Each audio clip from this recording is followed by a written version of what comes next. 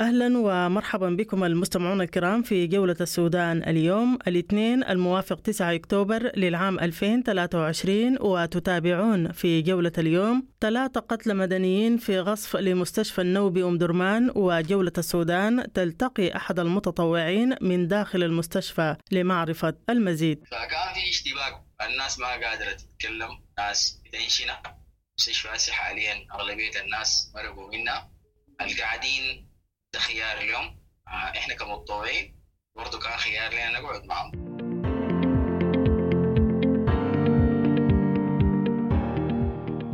وفي جولتنا أيضا انتشار للجيش في الأبيض وهدوء نسبي تشهده المدينة صباح اليوم، والمزيد مع مراسلتنا من هناك. الجيش منتشر بقذارة داخل مدينة الأبيض. الحال الآن يعني يعم نسبيا الأمن والاستقرار داخل المدينة.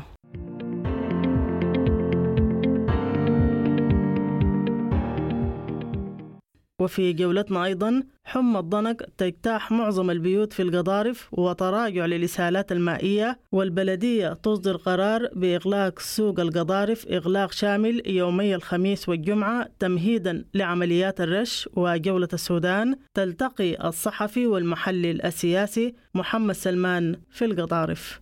لا زالت إصابات مرض الضنك والحمى الأساسية في ولاية القضارف تسجل ارتفاع كبير جدا. المرض حاصر معظم البيوت ودخل إلى كل دار، ويمكن نسبة الإصابة بالنظرة العامة تقارب 50% وسط المواطنين. البلدية ستغلق سوق القضارف ليومين الخميس والجمعة إغلاق شامل لكل المحلات التجارية في السوق تمهيدا لعمليات الرش. الإغلاق الكامل سيكون لمدة يومين.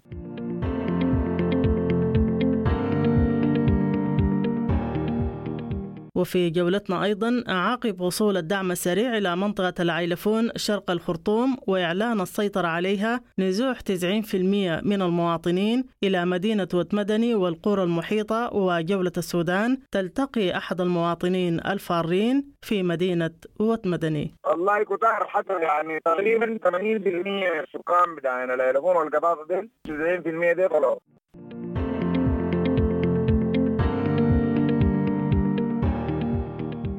والخبير الاقتصادي كمال كرار يقول إعلان قوات الدعم السريع السيطرة على محطة ضخ النفط في العيلفون سيؤثر تأثير كبير على واردات الدولة وسيلقي بالمزيد من المعاناة على الجميع. ومن ناحية اقتصادية قطعا يعني المسألة بتاعت الاستيلاء على مضخة يعني محطة الضخ دي يعني بيأثر يعني تأثير كبير كده على جزء كبير من إيرادات الدولة، باعتبار إنه يعني هذا البترول يعني بالرسوم اللي بتأخذ وبالجزء اللي كان بيمشي إلى محطة الجيلي أو مصفى الجيلي أو كده، هو كان يعني باسم كبير في إيرادات الدولة يعني بنسبة مقدرة شديد. فهذا يعني سيلقي بالمزيد من المعاناة على الجميع يعني.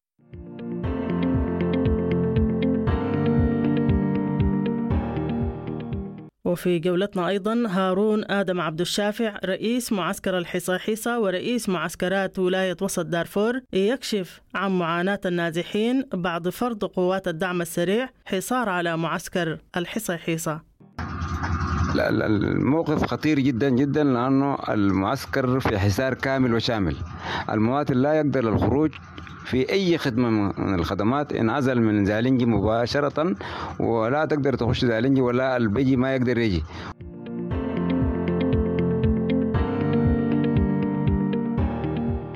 كانت تلك أبرز موضوعات جولة السودان اليوم، ومعا إلى التفاصيل. راديو دبنقا راديو دبنقا راديو دبنقا.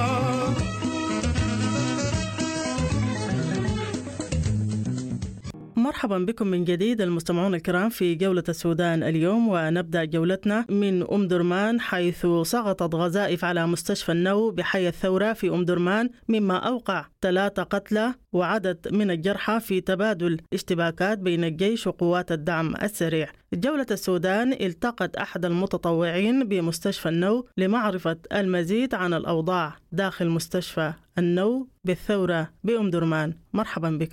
في موظف ضرب المستشفى في المدخل بتاع الطوارئ، فللأسف الشديد ربنا يرحمهم في وفاة، حدث حالة وفاة. الزول ده سبحان الله طلع بعد حلتي ذاته، يعني اسمه نزار، توفى. إصابة شظية، يده حصلت له قطع في حتات يده وبطنه كده، جزء من اللحم، فتوفى طوالي. في مرة ربنا يرحمها، احتمال تكون من الخلعة، احتمال تكون من الشظية، جسمها ما فيه شيء، توفت. تاني في أكثر من زي 7 حالات بتاع إصابات، اللي هي أغلبية الناس اللي كانوا قاعدين جنب المدخل، تمام، فوق دقت كسرت القزاز وضربت ناس. بعد شوية حصل فيه اشتباك. للأسف الشديد في أفراد من الجيش ربنا يرحمهم برضو كانوا عاملين تمشيط، فضربت دانا تاني قتلت منه باثنين ربنا يرحمهم. فكان في اشتباك، الناس ما قادرة تتكلم، ناس بتنشنة. مستشفى حاليا أغلبية الناس مرقوا منها، القاعدين ده خيار اليوم. إحنا كمتطوعين برضو كان خيار لنا نقعد معهم. حتى هسه أنا بتكلم معاك حتى من السعودي، مستشفى السعودي اللي قاعدة فيها هسه أنا بتكلم معاك من حتتها، أخلوا المنطقة برضو دي مستشفى السعودي أخلت كله. برضو سمعنا أستاذ إنه المرضى يعني تم إخلاءهم، يعني اضطريت إنه تخلوا المرضى بعض المرضى من المستشفى. والله ما يضطرنا، أنت ما بتقدر تتحملي مسؤولية. زول المرضى الداري يقعد قاعد، في مرضى حاليا تمام، لكن الظروف جابراهم إنهم يقعدوا. مشكلة إنه أنت عارف الوضع بتاع البلد، في ناس ما عندها قدرة تسافر الولايات، في حالات خاصة ما قدرت، يعني بجد يعني الوضع صعب. لكن في ناس يعني قرروا إنه يقعدوا جزء من الأطباء، جزء من التمريض. أغلبية الناس برقت.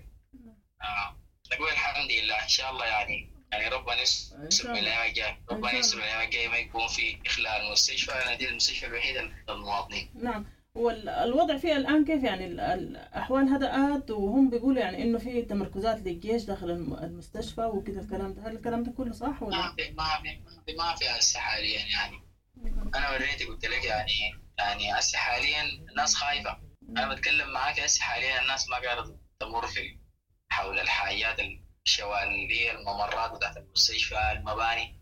الوضع صعب. يعني أنا دي قبل 3 أيام وقعت أنا برضو في بيت قريب من المستشفى، ضربت ناس جيراننا وضربتنا وإحنا كنا مدسين. يعني الحاجة دي كانت مستهدفة، يعني المستشفى كرر الموضوع ده كم مرة. ربنا يرحم الناس إن شاء الله. المستشفى يعني دي الحاجة اللي إحنا حاليا كلها خايفين منها إن المستشفى تمرق، لأنه حاليا ما في مستشفى حاليا موجودة الماضي.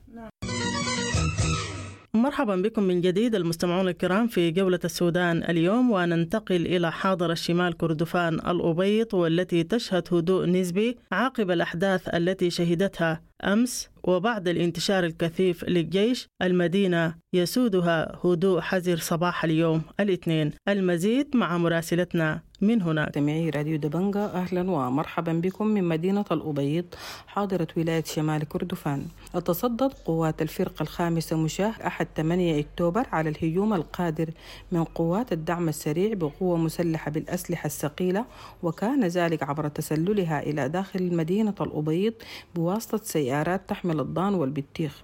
انتشروا في الجزء الشمالي والغربي والشرقي، وذلك عند 8 صباحا.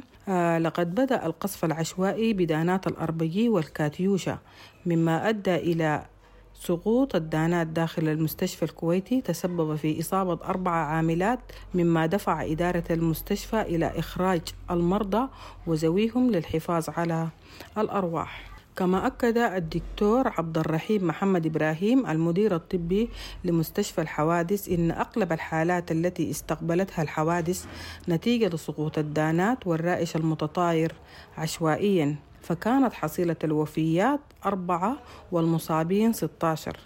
كما استقبلت مستشفى الشرطة 12 إصابة. وأكد شهود عيان مقتل 3 رجال في مقتبل العمر بحي الشارقة. صعوبة نقل المصابين أثناء الاشتباك أدى إلى حرمان العديد من المصابين لتلقي الإسعافات الأولية وصعوبة وصولهم إلى المستشفى. وكان أغلب المصابين الذين تم نقلهم إلى المستشفى بالدرداقات والكوارة، وذلك نسبة لعدم مقدرة المواطنين بنقلهم بالسيارات والمواصلات العامة إلى المستشفى. طوت شمس مقيب الأحد صفحة معركة صاخبة عاش المواطنين فيها وضعة الرصاص القاتل، كما أصبحت المدينة فجر الأثنين يخيم عليها الحزن العميق على فقدان الكثيرين، وأيضا على صوت الرصاص المتبادل بين الطرفين. الشارع العام متوقف الحركة تماما، يسود الصمت في جميع الأرجاء مع انقطاع الدائم للتيار الكهربي طيلة فترة 43 يوم. السوق العام تم قفله وقفل جميع المداخل بالجيش. الجيش منتشر بقذارة داخل مدينة الأبيض. الحال الآن يعني يعم نسبيا الأمن والاستقرار داخل المدينة. مرحبا بكم من جديد المستمعون الكرام في جولة السودان اليوم، وننتقل إلى ولاية القضارف والتي تشهد انتشار كثيف لحمى الضنك مع تراجع للإسهالات المائية. وأعلنت البلدية صباح اليوم إغلاق لسوق القضارف يومي الخميس والجمعة المقبلين تمهيدا لعمليات الرش. للمزيد حول الأوضاع في محلية القضارف معنا من هناك الصحفي والمحلل السياسي محمد سلمان. لا زالت إصابات مرض الضنك والحمى النسية في ولاية القضارف تسجل ارتفاع كبير جدا. المرض حاصر معظم البيوت ودخل إلى كل دار، ويمكن نسبة الإصابة بالنظرة العامة تقارب 50% وسط المواطنين. هنالك أيضا ارتفاع في الوفيات بسبب الإصابة بالمرض لأصحاب الأمراض المزمنة.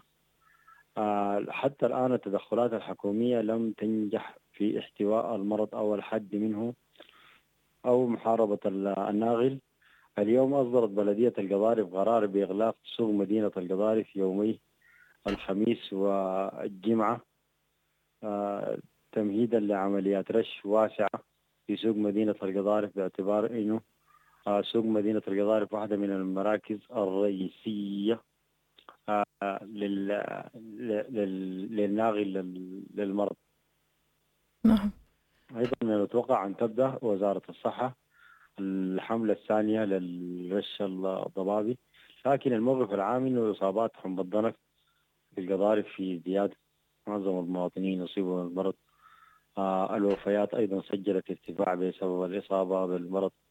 يواجه المواطنون معاناة بالغة جدا في الحصول على الدواء، لأن هنالك شح في الأدوية. وزارة الصحة والإمدادات الطبية فقدوا المحاليل الوريدية المعالجة للمرض، أدوية البنادول، وأقصد المحاليل الوريدية دريبات البنادول والرينجر انعدمت في الدوار الإمدادات الطبية، وانعدمت لدى وزارة الصحة. الآن هنالك مساعي لاستيراد محاليل وريدية من السودان ومن عطبرة شمال السودان حسب إفادات وزارة الصحة. المحاليل الوريدية والدريبات المعالجة للمرض أسعار ارتفعت بصورة كبيرة جدا جدا، ولذلك المواطنين بيواجهوا مشقة كبيرة جدا في الحصول على الدواء، باعتبار أنه هو معدوم وفي نفس الوقت سعره عالي جدا. بلغت كم؟ المريض الواحد بيحتاج نعم. والدريب البنادول من 1500 السعر ارتفع ل 3000 للدريب الواحد. المريض بيحتاج بين 8 ل 10 دريبات بنادول، بيحتاج ل4 دريبات مخلوط رينجر. يعني حاجة المريض بتغارب 50 ل 60 ألف للمريض الواحد في المحاليل الوريدية فقط، غير العلاجات الثانية والغذاءات. بالتالي بنلقى إنه كثير من المرضى الآن هم في بيوتهم ما عندهم القدرة المالية إنه يشتروا العلاج الغير متوفر ومعدوم وسعره زايد، بيحاولوا يتعالجوا بالعلاجات البسيطة بحبوب البنادول والحاجات البسيطة الغير مكلفة. نعم. الخميس القادم بعد غد البلدية ستغلق سوق القضارف ليومين، الخميس والجمعة، إغلاق شامل لكل المحلات التجارية في السوق تمهيدا لعمليات الرش. الإغلاق الكامل سيكون لمدة يومين، والقرار سيصدر وجاري تعميمه للمواطنين لأخذ ترتيباتهم واحتياجاتهم ليومي الخميس والجمعة، أنه كل المحال بتكون مغلقة. الإسهالات المائية أيضا لا زالت هناك إصابات بالإسهالات المائية، رغم أن وتيرتها انخفضت إلى حد ما، خاصة في بلدية القضارف. ووزارة الصحة شرعت في عمليات كالورة للمياه، باعتبار أنه السبب الرئيسي للإسهالات المائية هي المياه. تجري عمليات الآن للكالورة، وتم افتتاح مركز للعزل في مدينة القضارف، لكن لا تزال هنالك إصابات عالية في منطقة جنوب القضارف، وهناك الآن مشاورات لإنشاء مركز للعزل في منطقة جنوب القضارف للتخفيف للمواطنين. الحكومة أيضا ناشدت المنظمات العالمية للتدخل لإعانتها في مواجهة مرض الإسهالات المائية، واللي أثبتت البحوثات المعملية أن بعض الحالات منها هي كوليرا. والله لو الحركة للمواطنين يعني أصبحت صعبة جدا جدا. الأسواق أصبحت يعني شبه خالية. معظم المواطنين أصيبوا بهذه الأمراض. من لم يصب بالإسهالات أصيب بحمى الضنك. المواطنين الآن أصبح يعني همهم الشاغل إنه الحصول على المحاليل الوريدية، على الدريبات، على العلاج للمرض، على كيفية حث السلطات الحكومية لتقوم بعمليات الرش. لا تزال عمليات الرش الآن ضعيفة تماما. مرحبا بكم من جديد المستمعون الكرام في جولة السودان اليوم، ونعود إلى مدينة الخرطوم، حيث نزح آلاف المواطنين من مدينة العيلفون الواقعة شرق العاصمة الخرطوم عقب وصول قوات الدعم السريع وإعلان السيطرة على البلدة التي تقع بالقرب من ولاية الجزيرة. جولة السودان التقت أحد المواطنين الذين نزحوا من منطقة العيلفون إلى مدينة وتمدني ليروي لنا المزيد. مرحبا بك. تمام. والله الحصل تنكيل شديد رسيل المواطنين، وخشوا النار وسربوا ونهبوا وسووا تبعوا الكلام ده على مرة ومنها. والله قلت لك والله نكرم الناس تنكيل شديد خلاص يعني. ولما جو داخلين يعني شراع البيوت وسرقة ونهب، هي مزعجة جدا جدا. والله الناس نزحت بقرعينة من الحي اللي اسمه القطاطي ده. الحي ده مقابل للعيلة، ماشيين بقرعينة على متى الفوصل في الشارع. والله لا حول الله، ما عارفين يمشوا وين. في ناس باخذوا الطرمبات بتاعت الناس المغفلة دي، وفي ناس بيضوا في الشوارع، وفي ناس بيضوا في الأماكن المفتحة سايل في الزلط، لأنه الناس ما كانت مرت الأوضاع على السنة تطلع، لأنه الإطلاقات كانت شديدة خلاص. الناس مرقت من العيلموت الحديبة بجوا بيكرهينهم سايوا كده يعني بتبارات ونسوم. لا الوضع كان مزعج جدا. قالوا للناس ونهبوا قالوا تلفونات أي حاجة أنت تتخيلها سووا. بنك تبقوا لك تحول القروش يعني كانت حاجه صعبه والله. طيب بعد ما جيتوا انتوا طالعين يعني في مظاهر بتاعت موت للمواطنين في الشارع في جزء من الجانبين، الوضع كان كيف؟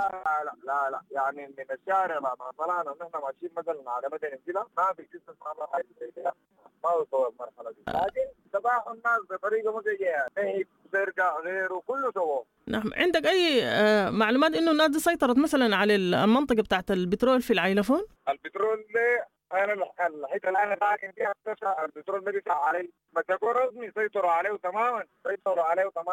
البترول هم ما قاعدين في البترول وإنهم فيه ارتكاز. طيب في المنطقة بتاعتكم دي في أي خسائر أو في العيلفون أو في الجيران في أي خسائر في الممتلكات، في بيوت اتهدمت، في غزائف وقعت في ممتلكات المواطنين؟ لا بيوت كذا بس ما كثير يعني ما بنسوي نذاكر الإعلام. والله إننا رسالة دايرين نسير نقول جيشنا وين هو المفوض بحمايتنا وبحماية الناس وبالكلام ده. طيب عندك فكرة عدد الناس اللي طلعت كم تقريبا من العيلفون؟ والله كتار حتى يعني تقريبا 80% من السكان بتاعنا العيلفون والقطاطة دي 90% دي طلعوا. ونبقى في تداعيات سيطرة قوات الدعم السريع على منطقة العيلفون، حيث قال الاقتصادي كمال كرار أن إعلان قوات الدعم السريع السيطرة على محطة ضخ النفط في العيلفون سيؤثر تأثير كبير على إيرادات الدولة وسيلغي بالمزيد من المعاناة على الجميع. المزيد في حديثه لبرنامج جولة السودان. فيما يتعلق يعني الحرب العبثية الدائرة في بلدنا دي، يعني قد لا يكون التوصيف يعني ببعض المصطلحات سليم، يعني زي سقوط مدينة ولا تحرير مدينة أو كده. قالوا طرفي القتال ديل الاثنين هم يعني إلى وقت قريب يعني كانا منسجمين ومتفقين وكانا عدوين للثورة. وحتى الحرب التي اندلعت يعني لتوطيد النفوذ والمالي والسياسي وكده. يعني على ذلك فإن يعني استمرار هذه الحرب لفترة 6 أشهر الآن يعني بالتأكيد يعني كان حيكون عنده امتدادات جغرافية، يعني تتحرك من الخرطوم. الحرب دي تحركت من الخرطوم إلى الجنينة وإلى زالنجة وإلى مناطق غرب دارفور وشمال دارفور، ويتوسعت أيضا جغرافيا جنوبا تجاه مناطق الجزيرة، منطقة الباقير وغيرها من المناطق على امتداد النيل الأزرق والنيل الأبيض وكده. وهذا التوسع يعني طبيعي بين طرفي يعني قتال هم يفهمان بعضهم جيدا، ده واحد. ونمرة 2 يعني يريدان الحرب أن يعني تكون في المواقع المؤثرة، كل يريد أن يعني يسيطر على المواقع المؤثرة للطرف الآخر. يعني وعلى هذا تأتي يعني المسألة بتاعت يعني استيلاء الدعم السريع على العيلفون ومحطة الضخ وكده، باعتبار إنها هي مصدر إيرادات لحكومة البرهان أو لحكومة الأمر الواقع الموجودة حاليا الآن. يعني البترول الجنوب ده بتتأخذ عليه رسوم، الرسوم دي بتنزل الخزينة العامة بتجيب السلاح بيجيب الحرب. هي دي الفكرة كده. وزي السيطرة على العيلفون دي زي إغلاق منافذ يعني التمويل بتاعت الطرف الآخر أو اللي هم قيادة الجيش وكده. يعني يمكن ده كان المقصود بالعيلفون وكده، إضافة له ممكن تكون بعض أهداف تانية عندها علاقات بالاستراتيجيات العسكرية أو كده يعني. لكن وطبيعي أن تشمل يعني الحرب مناطق أخرى هسه ليست ذات يعني في الحسبان أو كده. لكن الذي يدفع الثمن المدنيين في العيلفون وفي غيرها من المناطق، والذين هم يموتون ويتأثرون بهذه الحرب وهم المدنيين أكثر من العسكريين الآن. لذا تكون المطالبة بوقف الحرب وإحلال السلام والضغط على الطرفين من أجل إنهاء هذه المعاناة تكون ضرورة يعني ثورية وضرورة وطنية. نقول نحن في الحزب الشيوعي ويقول الآخرون يعني الموجودون يعني في ساحة الثورة يعني ينادون بوقف الحرب منذ اليوم الأول للحرب، باعتبار أن هذه الحرب ليس فيها منتصر أو مهزوم، وأن السودان والوطن والشعب هو الذي يدفع الثمن.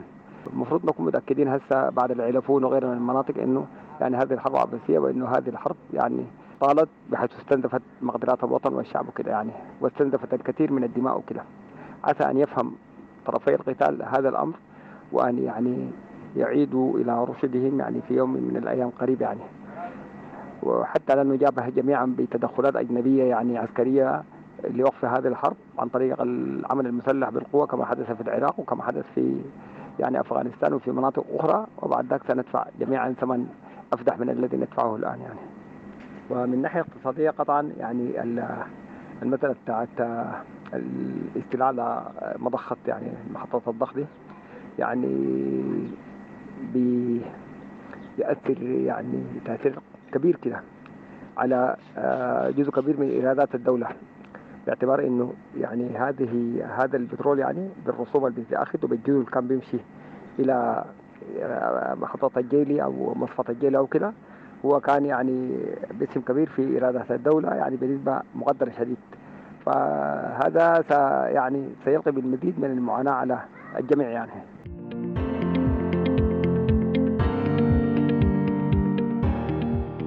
ونختم جولة السودان اليوم من ولاية وسط دارفور وحاضرتها زالينجي. وجولة السودان التقط هارون آدم عبد الشافع رئيس معسكر الحصيحيصة ورئيس معسكرات ولاية وسط دارفور بمدينة زالينجي، والذي كشف عن معاناة النازحين بعد فرض قوات الدعم السريع حصار شامل وكامل من كل الاتجاهات على معسكر الحصيحيصة في مدينة زالينجي. منذ بداية الحرب بين الجيش والدعم السريع نحن تضررنا كثيرا، وفي الآونة الأخيرة الدعم السريع ترك الجيش وتحول كل شيء للمعسكر، وبواجه بكل الأسلحة الثقيلة للنازحين. يعني بين أمس واليوم فقدنا 12 وفيات وحوالي 20 جريح، 4 أثناء جلب المياه و8 في منازلهم. الموقف خطير جدا جدا لأنه المعسكر في حصار كامل وشامل. المواطن لا يقدر الخروج في أي خدمة من الخدمات، انعزل من زالينجي مباشرة، ولا تقدر تخش زالينجي ولا البيجي ما يقدر يجي. وأصعب من كده اليوم يعني تم فرار حلة برنو الواقع شمال في المقطع الثاني لأزوم، تم فرارهم وركزوا قوتهم في شمال الوادي، وإضافة للقائد الموجود في مدرسة أبو بكر ومدرسة الزوم ومواقع بتاعت الكمائن. عموما نحن في حصار صعب جدا جدا، فلذلك نحن أما حالتنا الصحية رديئة جدا جدا، وما في دواء وما في غذاء وما في أي شيء، ما في أمن، ما في نهائيا. لذلك نحن نطالب من الجهات الأخرى الإنسانية والأمنية عشان نقوم بإنقاذ الناس ده من. بحديث هارون آدم عبد الشافع رئيس معسكر الحصيحيصة ورئيس معسكر ولاية وسط دارفور حول حصار قوات الدعم السريع على معسكر الحصيحيصة، نكون قد وصلنا بكم إلى ختام جولة السودان اليوم. لقاء يتجدد بكم غدا في جولة جديدة. حتى الملتقى، لكم تحياتي وتحايا الفريق العامل. إلى لقاء.